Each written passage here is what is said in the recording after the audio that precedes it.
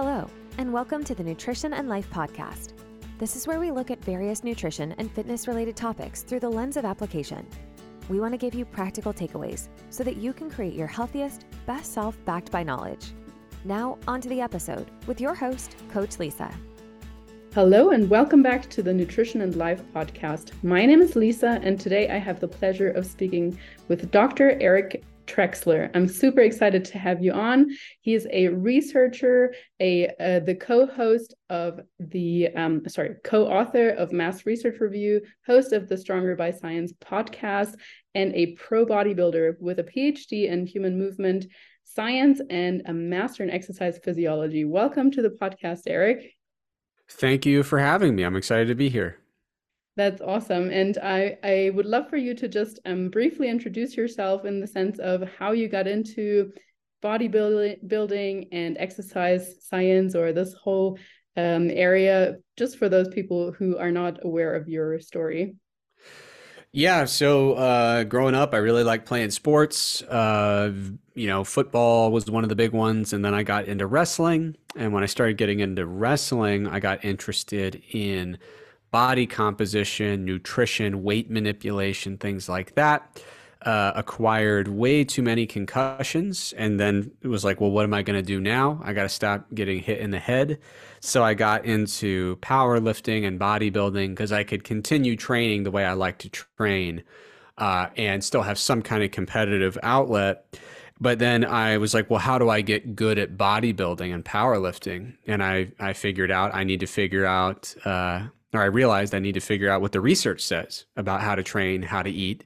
So then I start reading that, and I said, I'd like to actually do some of this research. And then it all goes from there. Went to college or university, did my undergraduate degree, did my master's, did my PhD, whole bunch of research.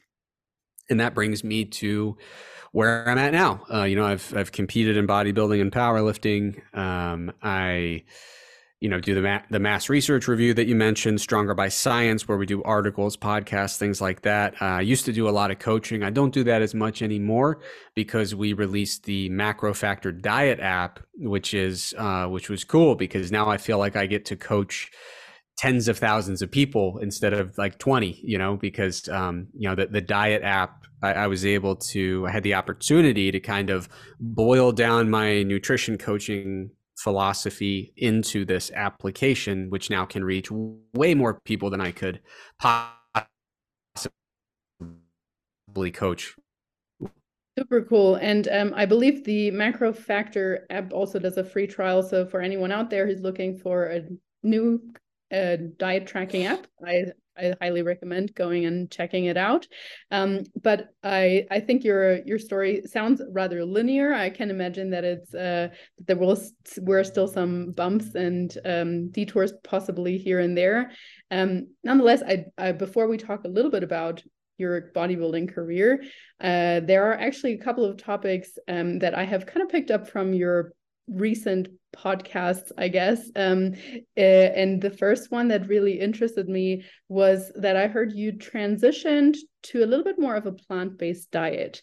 And I don't even necessarily want to get into the reasoning for it or so. What I'm really curious about mostly is how you did that transition so that your gut, your digestive system could keep up with it, so that your micronutrient profile was still staying high, or that you would avoid any deficiencies, and so that you're still hitting your protein. Because from my experience with other clients or with people just saying like, oh, I'm on a plant-based diet, I'm having these and those issues, or have that digestive problem, I'm very curious to hear your approach.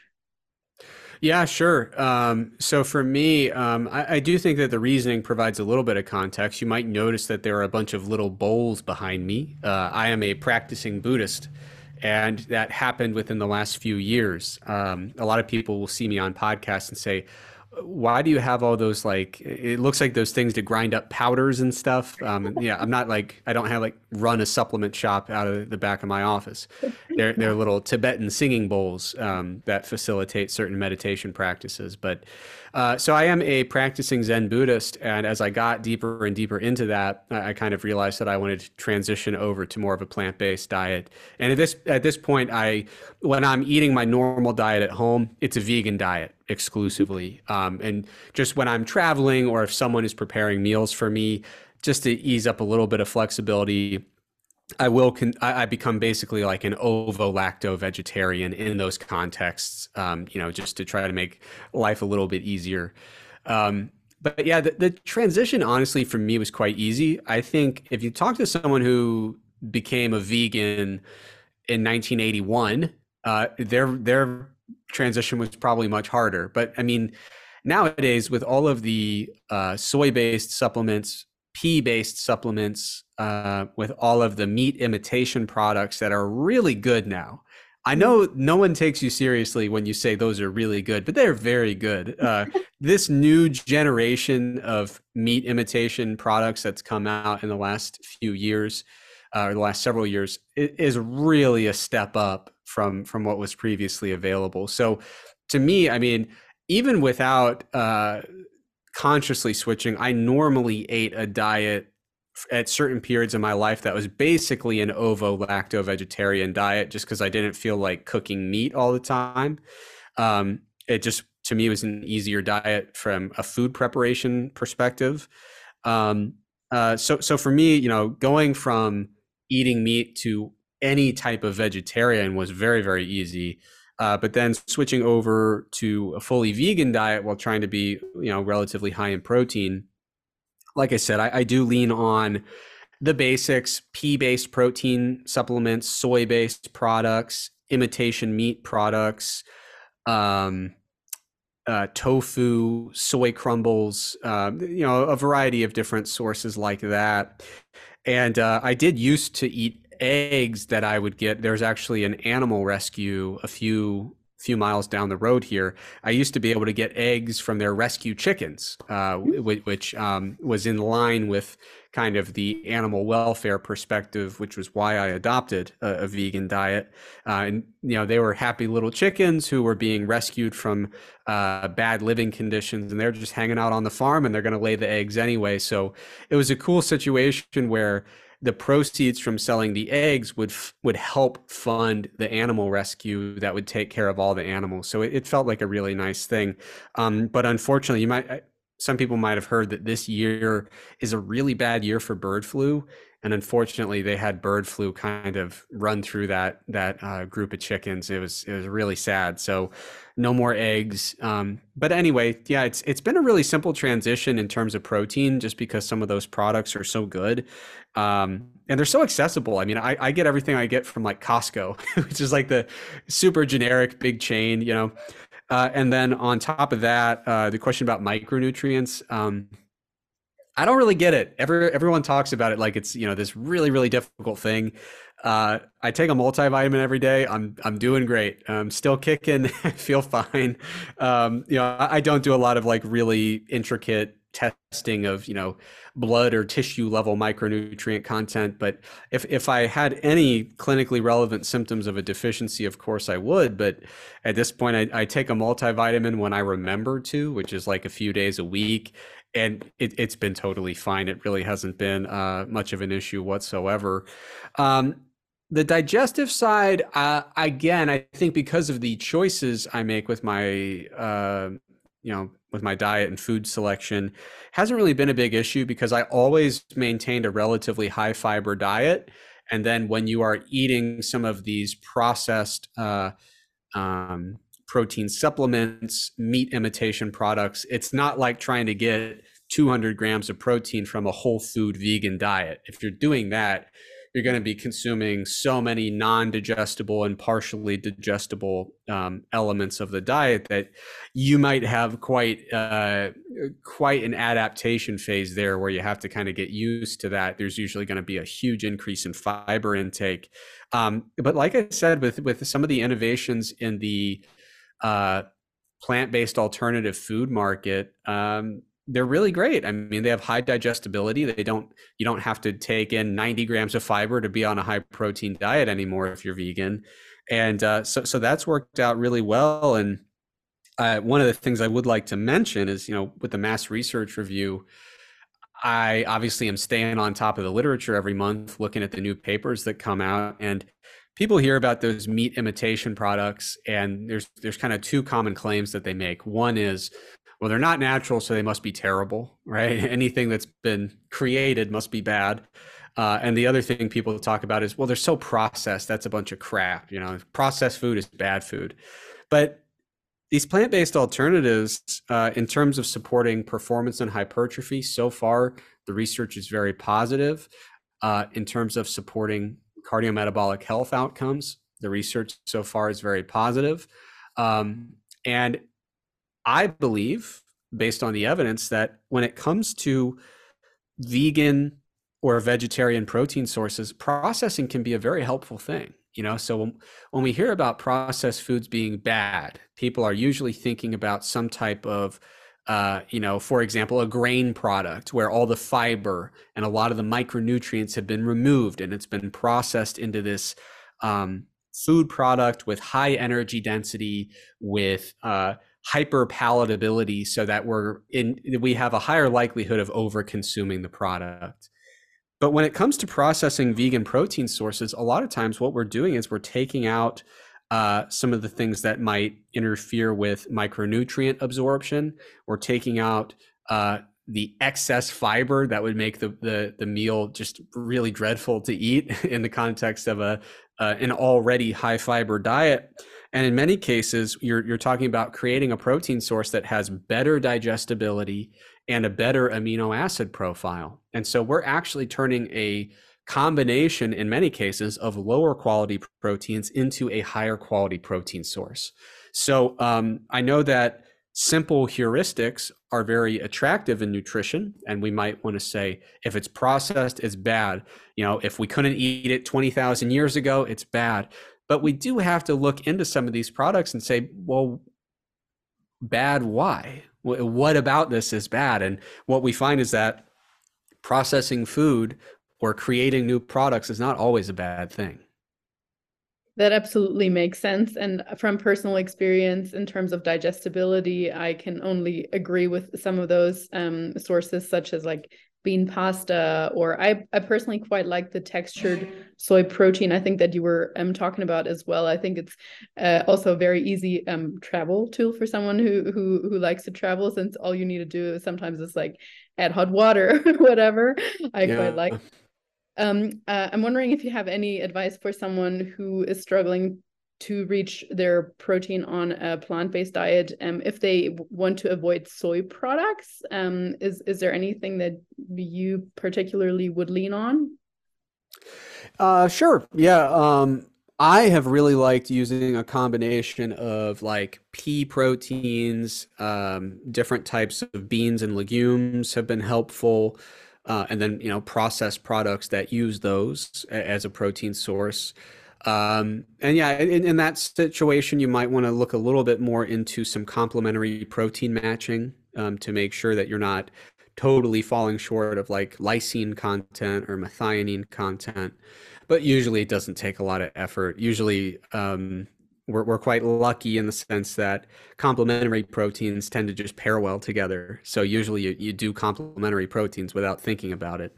Another one that doesn't get mentioned quite as much is mycoprotein, which is derived from a particular type of fungus, which doesn't sound appetizing, but it's pretty good. Mycoprotein's pretty good. It's a reasonably high quality protein. Pea is also a pretty high quality protein in terms of its characteristics. But mycoprotein, back in the day, they used to say it was derived from mushrooms, and then someone was like, "Yeah, no, it's not." But they're like, "Well, it's fungus and mushroom, close enough." And they're like, "No, not close enough." So there was some, legal judgments that said you can't keep saying this is mushroom. So, but anyway, mycoprotein is a really nice protein source as well.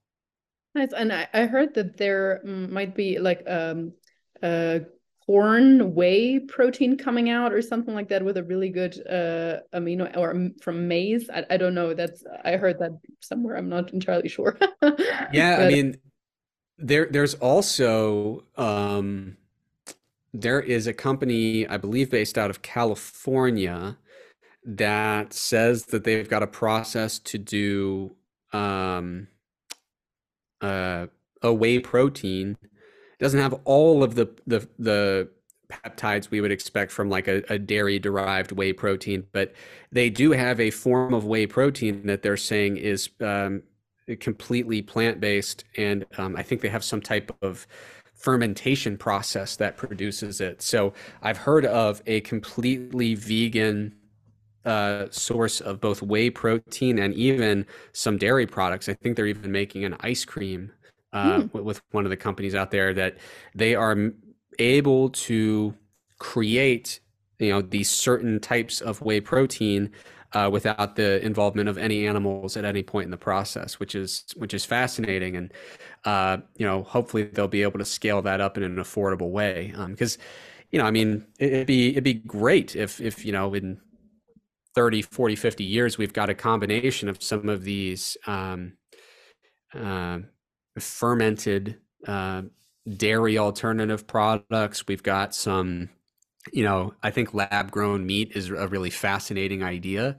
I don't know a tremendous amount about it, but I think there's going to be some really interesting innovations in the future that are going to make it easier, even if you're not all that into plant-based dieting. It's just going to make it easier to feed the planet, which is a really positive thing.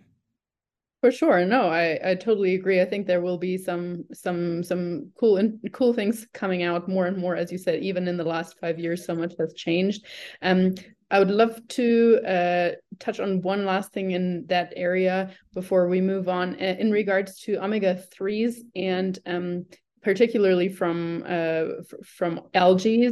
Oftentimes you hear, oh, that's just ALA. You can only get ALA amino acids or omega-3s from algae. Is there any truth to that, or what kind of omega-3 supplement would you recommend for vegans, I guess? I've never heard that particular claim. I could certainly look into it, but my understanding was that you could get EPA and DHA from an algae oil supplement. But yeah, I can look into that a little bit deeper. But I'm yeah, I probably mean, mistaken about that. yeah, Out of I've what's not that? heard that, but I know that a common claim is if you don't go for a marine-based plant source, then you are kind of stuck with ALA. If you're going That's a to seed more and like, yeah.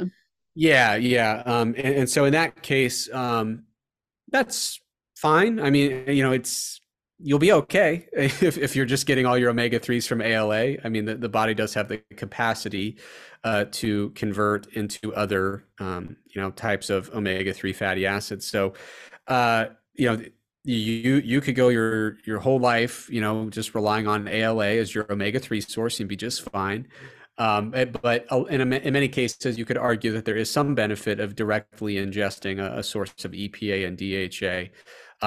Last I checked, that was available through algae-based sources. So yeah, I do take an algae oil supplement. Again, when I remember to. That's the important thing to keep in mind about these supplements is, when you talk about a multivitamin, when you talk about omega-3 fatty acid, it's, some people, they get stressed out if they miss it for a day. And it's like, well, we're trying, the day is an arbitrary unit of time. We're trying to make sure that over the course of a year, pretty frequently throughout that time period, we're putting in the nutrients that we need and getting what we need. So I'm not the type who really stresses over, oh no, I missed my multivitamin on Wednesday and I missed my algae oil on Friday. What a bad week for my health status. I mean, it just doesn't work that way. So yeah, I mean, I tell you what, I have been really interested since I switched to a plant-based diet. I did it knowing that even if there are downsides, I'm willing to take those downsides. I'm fine with it. But I haven't noticed any, which is good. But I've also noticed that when people talk about a plant-based diet, all of a sudden the human body becomes the most fragile machine that's ever been devised. It's like, oh, I mean, the things that it takes to keep a human body alive it's almost impossible on a plant-based diet, and I just don't know where that comes from.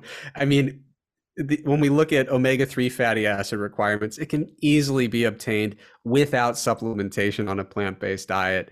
Yeah, a lot of the concerns that people float by me, they're like, well, you're going to be deficient in this, this, and this. And then I'll look at, some large project where they look at tissue levels of micronutrients. And I say, I'm not sure if you omnivores are doing all that much better when I look at the actual data.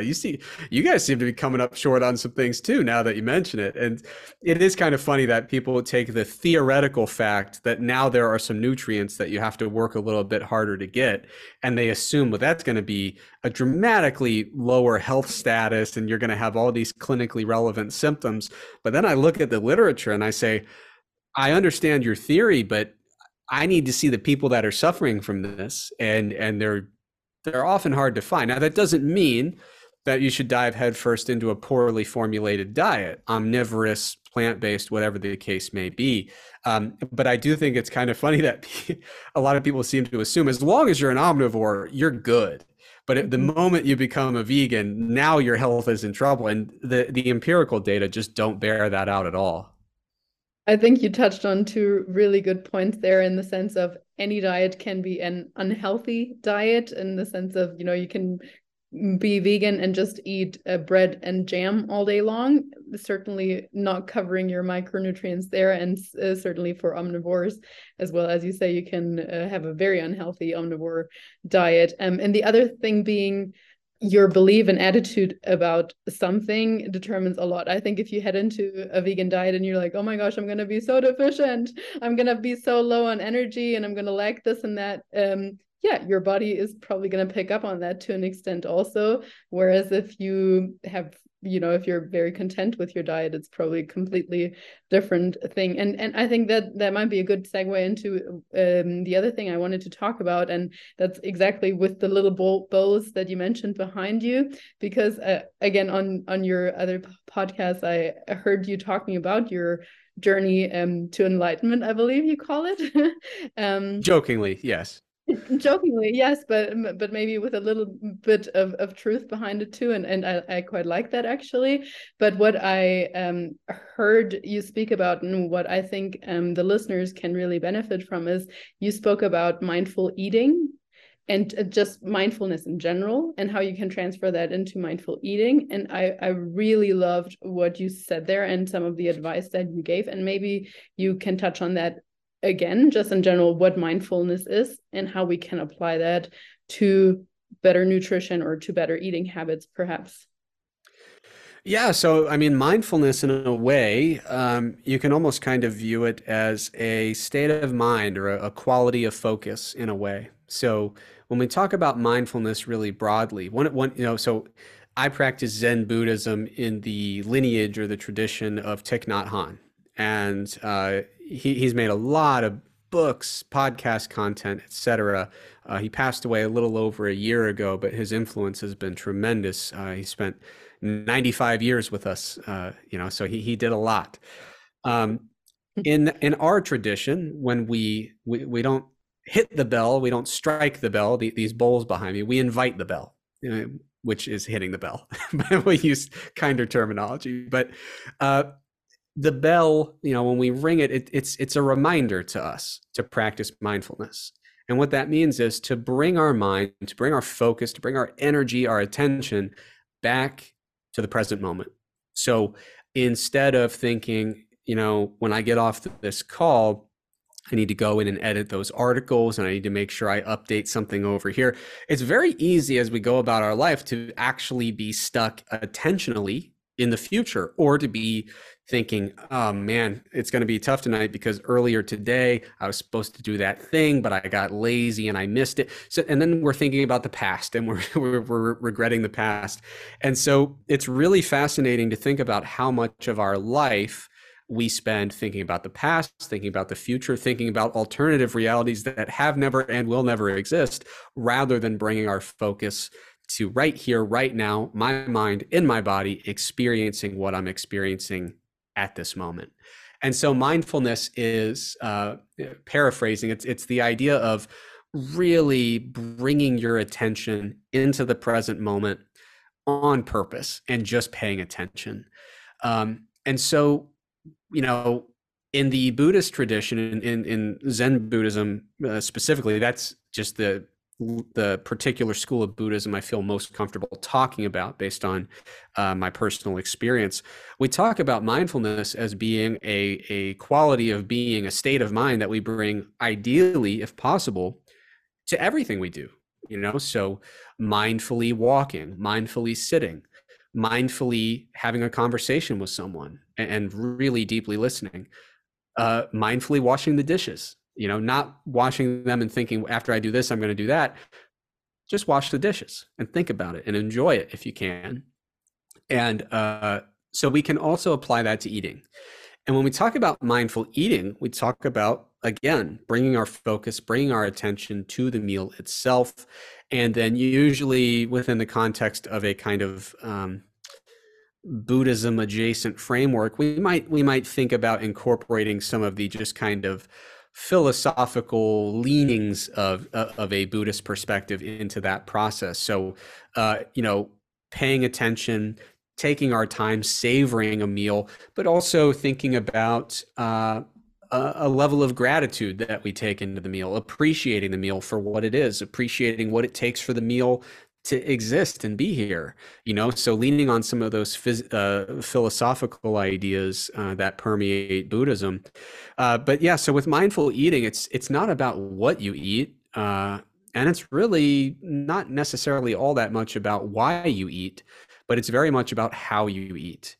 And so a person who eats mindfully is paying attention to their meal. I mean, so in a lot of Zen Buddhist traditions, if you go to a retreat and you stay there for a weekend or a week or whatever the case may be, a lot of times mealtime, at least a portion of it, will be totally silent. And it's not somber. It's not like, oh, we're going to, you know, have this sad, quiet, lonely experience eating. You can enjoy people's company while not talking. You know, that is a thing that can happen. And I think a thing that should happen more. You know, sometimes people feel so obligated to fill the room with noise.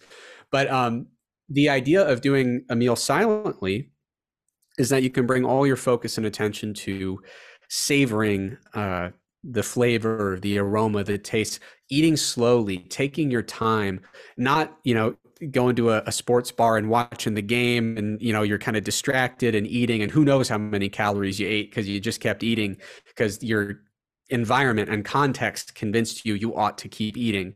So it's about focusing on the meal, focusing on the food, savoring it, enjoying it, and experiencing that gratitude of, I think gratitude is one of the things that gets lost a lot during dieting. You know, I think it's so easy when we're dieting to sit down, look at a plate and say, oh my God, this again, you know, is boring food, cauliflower, whatever the case, you know, whatever it is. It's so easy to say, without even thinking through it, we're making comparisons. We're saying, I could have had pizza, but instead I'm eating this crap.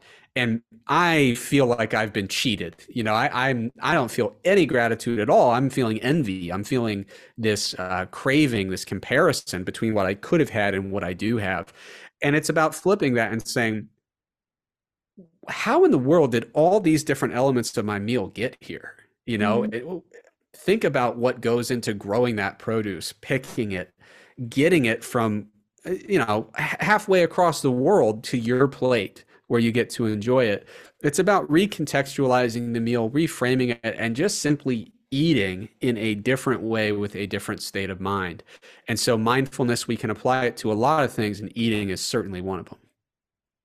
I really like that, particularly that you brought up also its place within dieting, in the sense of just appreciation for how that you are able to eat something. Some people don't have anything, or, you know, we just regard everything as it's such a given, like, oh, I wish I could have had that brownie or whatever, or, you know, like, instead of thinking, oh, I'm so grateful I have this chicken and the cauliflower or whatever it is. So really, really good. And also in the sense of just simply slowing down. I have to say, I have a little bit of a pet peeve when it comes to people eating on the go. And I I understand why people tend to do it, but it's like you're shoving something in your mouth while you're walking, while talking on the phone, while looking at the traffic, while like, did you even notice how many bites you took, or whether it tasted good or not that good, or and then being surprised that your digestive system didn't have the time to properly process everything also. So yeah, the slowing down, I really like that point actually. Yeah, and if I could add to that, if you don't mind, so I've got a book sitting over there called Our Appointment with Life, and the idea is if we're not mindful, we might just miss it. You know, like if we're really not paying attention to the moments we're spending in our life, if we're always somewhere else, we might miss it. You could think of going to a baseball game to enjoy it and watching a movie on your phone the whole time. You missed the baseball game because you were completely somewhere else mentally. And it's the same kind of thing with a meal, like you're talking about. You're walking, you're talking, you're on the phone, you're distracted. It's like, were you there for that appointment with that meal? Did you really experience it in a meaningful way? And what I often tend to find is that when you convince someone to actually be there for the meal fully, they will experience I've made up a term and I forget what the term is because it was a dumb made up term anyway, but just the sheer amount of enjoyment per calorie, satisfaction per calorie. We can call it like a satisfaction quotient of that meal. It goes up astronomically. And to me, it's in the context of dieting, what a shame it would be to consume a 700 calorie meal and not even enjoy it because you just didn't try. You just weren't there, you know? And so I think it's kind of the same thing. You mentioned it being a pet peeve. Sometimes I'm like, 700 calories and you barely got anything for it because you just weren't there for it, you know? Absolutely. Yeah, absolutely. And I mean, I will fully admit that I'm also sometimes distracted, like looking at my phone or something while I'm eating, or we always think we need to do other things at the time. It's difficult, particularly throughout the day, to take a break for food. Nonetheless, I think, as you say, with regular mindfulness practice, I like that it's called mindfulness practice because it's not something that comes natural to us. I do think we can definitely at least try to get better at it and just say, okay, I'm going to take 2 deep breaths before I might have my next meal, or maybe I'll make a point of putting down my fork between bites, or simply trying to not listen to anything for these 5 minutes. Yeah, it's definitely something we have to consciously do, unfortunately, nowadays. I don't know if it was different back in the day, but it always feels like it was. So yeah, I think it's a good recommendation, especially for people dieting or on a lower calorie prescription. And I guess that does lead me into the kind of the last thing I definitely want to talk about, still a little bit of your contest prep as well. I don't know how many preps you have done by now, but I'm wondering, or I'm curious, what you feel like was your most favorite and your least favorite things about contest prep, and also the time afterwards, because sometimes people say, I hated every minute of prep, as you say, like such low calories. I had no energy for nothing, but then I stepped on the stage and it was all worth it. Or, you know, afterwards you have that whole perception of, oh, your calories go back up and you're excited to have more food, but you don't have that level of leanness anymore. So maybe you're not as happy with your aesthetics anymore. So yeah, I don't know if you have any thoughts to share. Sure. Yeah. I think I did 3 contest preps for a total of 5 competitions. Because if you're going to get in shape, you might as well do a couple while you're in shape, you know? Um, so first contest prep, first time I ever did it. Boy, was I bulking up before it. So I had a long way to go to try to get lean. And ultimately, I didn't get lean enough to really tap into the interesting stuff with physiology. You know, I got lean, but not that lean. So, you know, I did the novice category for the competition, which is first time competitors. And so I got lean enough to win the novice category, but, you know, not particularly, not what you would associate with a high level bodybuilder. So then a few years later, I did another contest preparation, and won my class in both of those shows in the open category. So that was the big time. I'd moved up out of the novice class and had to get lean enough to really do something among, the open competitors. And so I got really, really lean for for those competitions. And like I said, won my class in both of them, won the overall in one of them.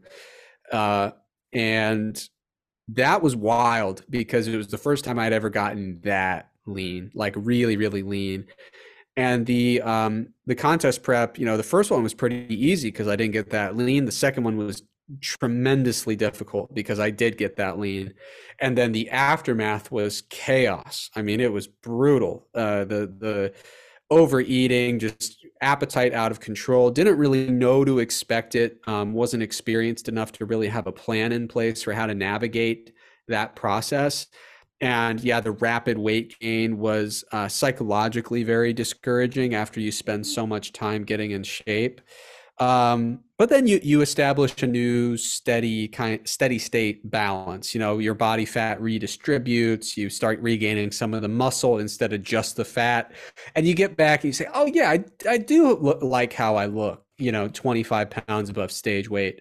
But it's weird because initially the first X amount of pounds that you regain, if you're regaining very, very rapidly, it's going to be a lot of fat and not a lot of muscle. So you start out in a place before the prep where you say, "Oh yeah, I like how I look. This is good." And as you prep, you feel like you look better and better and better and better, and then you look terrible, and then you go back to feeling like, okay, now we're back to normal and I feel good again. So that's an interesting experience. And if you're not kind of mentally prepared for that, if you don't know what to expect, it can be really jarring. And then I did one more contest prep after that where I decided I wanted to go for my pro card. And so that was a successful attempt. Got my pro card, got very, very lean, but knew what to expect that time around. So the prep was hard. I was very very lethargic. The hunger actually wasn't all that bad because I could implement evidence-based strategies to minimize hunger to the extent possible. And I just knew that hunger was going to be part of the deal. So that wasn't too bad. I felt very lethargic and had a lot of trouble sleeping during that prep, which is a very common effect of getting that lean. So the sleep issues were really what dragged me down. The hunger wasn't all that big of a deal. And then the process after that competition was actually fine because I knew what to expect and I knew, okay, let's gradually regain some weight. Let's not worry about the fat gain, but let's not do it all in a day. Let's take a little bit of time. And so I'd say the first prep was relatively easy. Second was brutal. And the third was pretty easy again. And I know if I did a fourth, it'd be very, very manageable because it's really just about having clearer expectations about what the process involves and growing to a place where you can accept the good and the bad that comes with contest preparation. But yeah, I will say though, it was one of those things where the prep where I got my pro card, I said, well, I'm in shape. I just got my pro card. There's a convenient pro competition in a couple weeks. I'm going to hang on and do that one as well before I transition into my off season. That might have been the hardest 2 or 3 weeks that I've ever experienced dieting, just because I didn't expect I was going to do all that well in the pro competition. I just kind of wanted to do it to say, okay, I've gotten the first one out of the way. I've competed as a pro. So I wanted to do it, but I wasn't really all in on it the way I was for getting my pro card. And so just trying to stay in that shape for 2 or 3 weeks before I knew I could go and eat all this stuff and get back to a more comfortable body weight. That was really, really challenging. So yeah, it's always a wild ride with the competitions, but I think the best thing you can do for yourself is have a goal that you really care about, because that enthusiasm is going to really let the process be exciting rather than dreadful. And going in with a clear set of expectations about what's ahead of you. And I think that's why, your first couple competitions, you probably want to use a coach. I used a coach for my first one, my first prep, and that was helpful. But I just didn't give him enough time to get me ready, so I didn't get lean. And so I thought I knew everything I was going to experience the next time around. But it was so much different when I really got to that next level of leanness. Unfortunately, the second time through, I did not use a coach. I just did it myself. And the prep went well. I got into good shape, but I needed a lot more of a heads up about what after competition was going to be like. But then again, the third prep for the fourth and fifth competition, uh, I just coached myself again, equipped with the knowledge of what was coming, and it went really smoothly. That's awesome. I think the value of a coach in those instances, even if you know if you hypothetically know how to, is still incredible in the sense of just having someone to guide you through it or to talk you through these difficult times. But I think the thing that I want to highlight the most is the word that you said, expectations, when it comes to literally everything. When we head into just a general weight loss phase, thinking we're going to lose 5 pounds in the week or so might be a little bit of a downfall or a loss of motivation if if that is not the case. So whenever we feel I guess what do you want to say, like disappointment or agitation, it usually comes down to the reality not matching our expectations. So having the right expectations, or maybe no expectations, sometimes can definitely be helpful. Yeah. Yeah. I mean, I used to do a lot more one-on-one coaching than I do currently. I'm sure I'll get back into it eventually when the schedule frees up a little bit. But expectation management is such a big part of coaching, and it's such a big part of anyone's fitness journey. And there's a lot of instances where you're starting to work with a client, even if they're not prepping for a competition, just whatever their goal is, and you start to hear what they think their goal ought to be, and they set a time frame to it, and you say, I mean, we could get there, but that is not a life you want to live, I promise. And so then we start talking about, well, if we want to make this sustainable, if we want to still have a social life and still have dinner with the family, and what would be a better timeline and a better set of goals that we can kind of work together on. And every now and then someone will say, no, I insist this is the goal. And I say, well, as long as you have the right expectations in mind and you know what that means, then we can move forward. But we need to discuss that before it happens, not as it's happening. Because once it starts happening, if you're not equipped with the right set of expectations, we feel like we're dealing with emergencies of like, what's happening? Why do I feel so tired, lethargic, hungry? Why can't I sleep as well at night? And it's like, well, we should have talked about that a while ago, Absolutely. Yeah, absolutely. Couldn't agree more. Well, thank you so much for all the words of wisdom you have already shared, but I'm wondering if you might have like one last takeaway for anyone out there who is just has any kind of physique goals and wants to maintain them, whether that pertains to strength gains or muscle gain and or weight loss or anything like that. Yes. Well, if we're talking about wisdom rather than little tips of the trade, I think there's two things that people can carry with them as they pursue their fitness goals.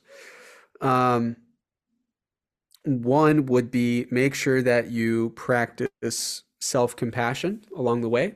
Make sure that your fitness goals are actually serving you rather than the other way around. Because I've known a great many folks who achieve all their fitness goals to theoretically make themselves happy, and they sacrifice all their happiness to achieve their fitness goals. And so then you end up with a very loose pair of pants and a very unhappy life. And that is usually not what we are trying to do, right? So, just getting down a few notches in the belt, but sacrificing happiness along the way is usually not a good trade-off. So practicing self-compassion and giving yourself space to make mistakes and have detours and have pauses, and making sure that your fitness goals are actually still serving you it's really important to go back to your set of goals and revisit them in a very critical and rigorous way and say, I thought that X, Y, and Z were going to lead me to happy, healthy, fit, but it doesn't seem to be going that trajectory. So we need to get back to the drawing board and figure out how to make those things work again. So yeah, stubbornness and lack of self-compassion with the goal setting process can be a very negative and deleterious thing. The other thing is beware of comparisons, and that does kind of lump into self-compassion, but sometimes people get really, really attached to a particular idea, a particular goal. Sometimes people will even say, I want to look like this. And they'll hold up a picture of a person who is not them. And it's like, you could do everything right and never look like that, because even if we got you to the same body fat level, you've got different bone structure, you've got different muscle belly structure. So make sure that your comparisons are actually productive if they have to exist at all.